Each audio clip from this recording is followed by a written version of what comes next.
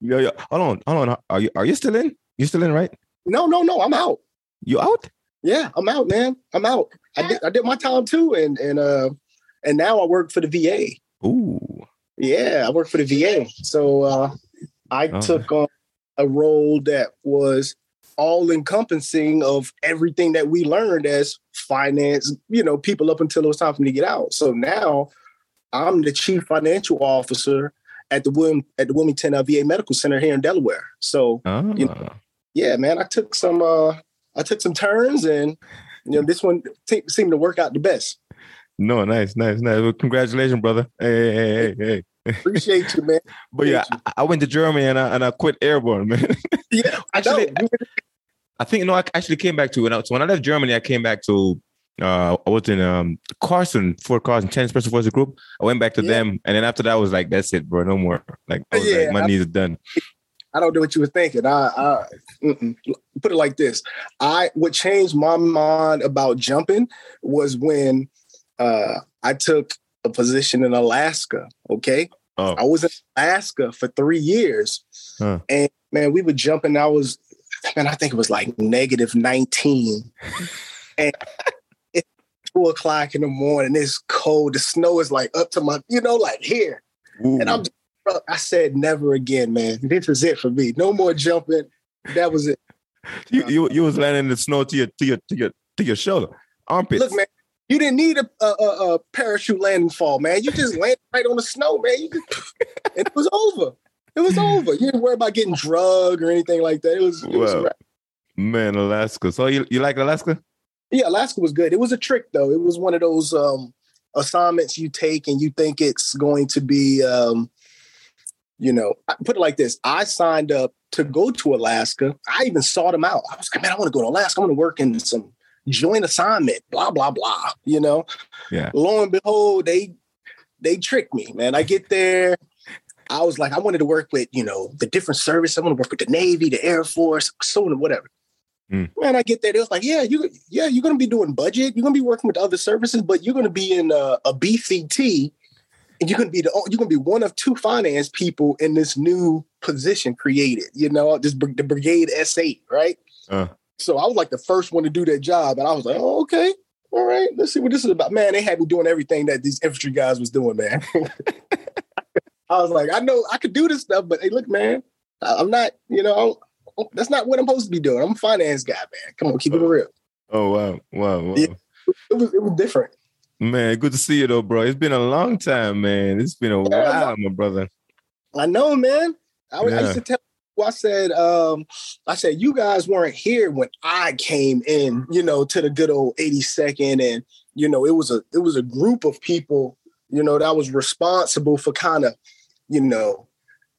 shaping how the younger group of us were coming in, but you guys didn't realize that, at the time, because y'all was just who we were becoming at the same time, so just a little small window of difference kind of set, precedent for how we all kind of went in our direction. For example, you have, those who sought out, wanted to be more technical experts and all this other kind of stuff, or, hey, I want to travel the world, so I want to go to Germany. You left, everybody started wanting to go to Germany. I promise you, Gonzalez, everybody was like, yo, we out of here, we going, so.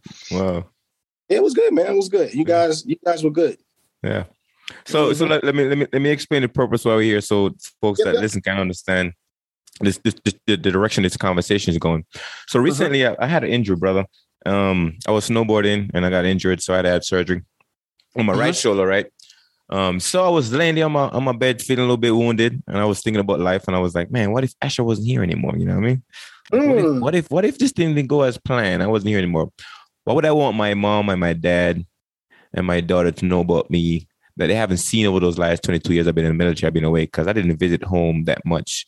I joined the military. I was just out there going after it, trying to go new places, see new things, new experience, right? So I didn't visit home that much. So they haven't seen much of me. And you met me like when I was in my young buck days, right? So I'm telling you, I know. So the 2 questions I want to ask you, bro, is what, during the time that you know me, what you liked and what you didn't like about me that my parents would love to know. My daughter would love to know what Ash that you remember. Oh man, I could tell you it's the spirit, man. It's always been the spirit.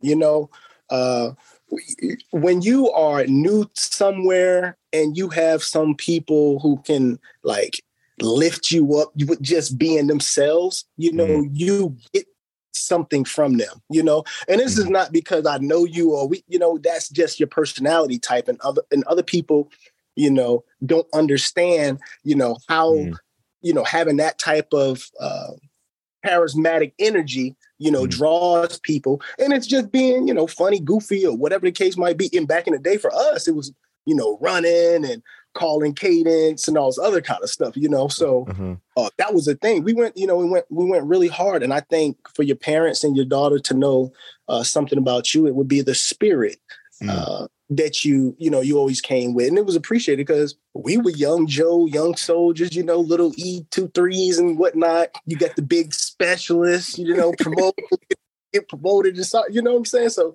you have that, and you got the young guys who, like myself at the time, you know, little E3, you're like, man, I'm calling cadence and stuff. I can get out there. I can rap. I can do all that other kind of stuff, music. But you get out there and you get the beat, and you get to do so because you had somebody who was out there who showed you by example, you know? And that's the biggest part about that, is having someone who can show you things by example in their actions without telling you, hey, you got to do it this way. Just observe and watch. And that's kind of what that was for me. Nice. Appreciate it, bro. Oh yeah, I appreciate those words, man, because they're gonna value it, because you know, a lot of people don't really know what Asher is like. You know, you've seen me growing over the years, and now in my life where I'm really focusing on like how to really, you know, challenge people to think about their own thinking. You know what I mean? Focus on things that they're gonna like activate their deeper self. I'm trying to go deep now. This era, man. I was talking to one of my buddies too. I asked him the same question. He was like, "Man, bro, I've seen you lately. You're getting very philosophical and stuff." I've always been like that. I just didn't really embrace it like I want to embrace it. But now I'm embracing that part of my life. But but back in the youth, man, in the young days, you know, was running around and. You know? It was a phase, man. We all went through that phase. Some people's phase lasted a lot longer than others. But, you know, some of us, you know, you stop, you get married, you have kids, you move away, you know, you do all those things. Life happens, get out, create a new career, and so on and so forth, you know. That's what I took, you know, from that whole, even just the military experience in itself.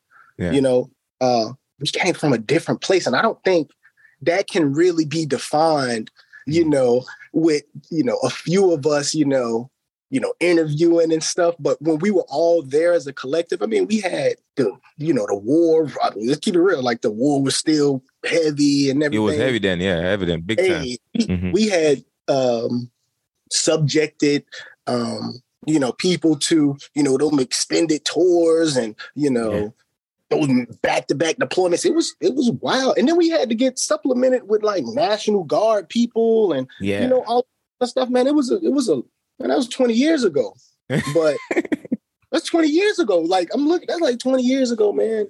And it's hard to like look at like that time window and not see these glaring images of certain people, you know?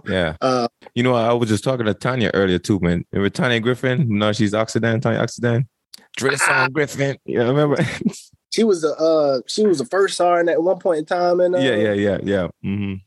we stayed in touch over the years, man. Me and her. We always talk. Oh yeah, she's cool, man. So it's a lot of people like that, you know, from Lee to, you know, there's a bunch of people that was there with us. Simmons, Hurst, everybody that was in the unit with us, you know, I've kept in contact for the most part, you know, like Will, let's see who else is there, you know, Ward for whatever, you know, I took his detachment from him when I went to Germany. And I took his detachment from him. He was like my dispersion manager for a little bit. Then he, you know, went on, went somewhere, whatever. You do 20, right? Did you do 20? Yeah, I did 18. 18. Right at the cusp. Right at the cusp. It was like I put in a this is the time. So Trump, you know, he come into office or whatever. You know, and we had in place just for the first time in forever that TERA, the TERA, temporary early retirement authorization, right?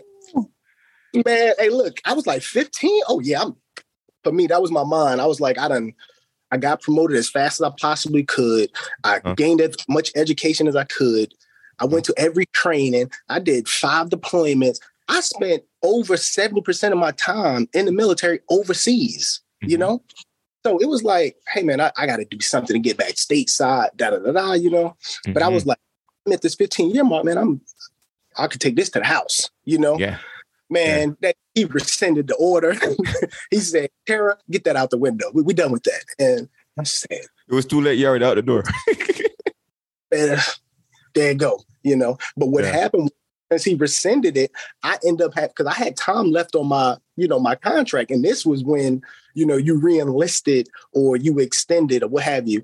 And after you've gone indefinite, it didn't change. You still had an ETS date. And that was only for a select few who fell in just like the small window. And that was me still having an ETS date, you know, and I was just like, oh man, can't take this, you know? And he rescinded it. I had to stay another 3 years. You know, but I took a decent job, but when I got to that 18 year, I was like, hey, man, this is it. Yeah, this is it. Yeah. Well, congratulations, bro. We all here, no man, trying to repurpose our minds and trying to figure something else out. You know. Hey, absolutely, 100%. Yeah. Well, yeah, man, I appreciate you sharing those kind words, man. So I'm gonna stop the recording and then we can chat offline. Oh yeah, for sure. Yeah.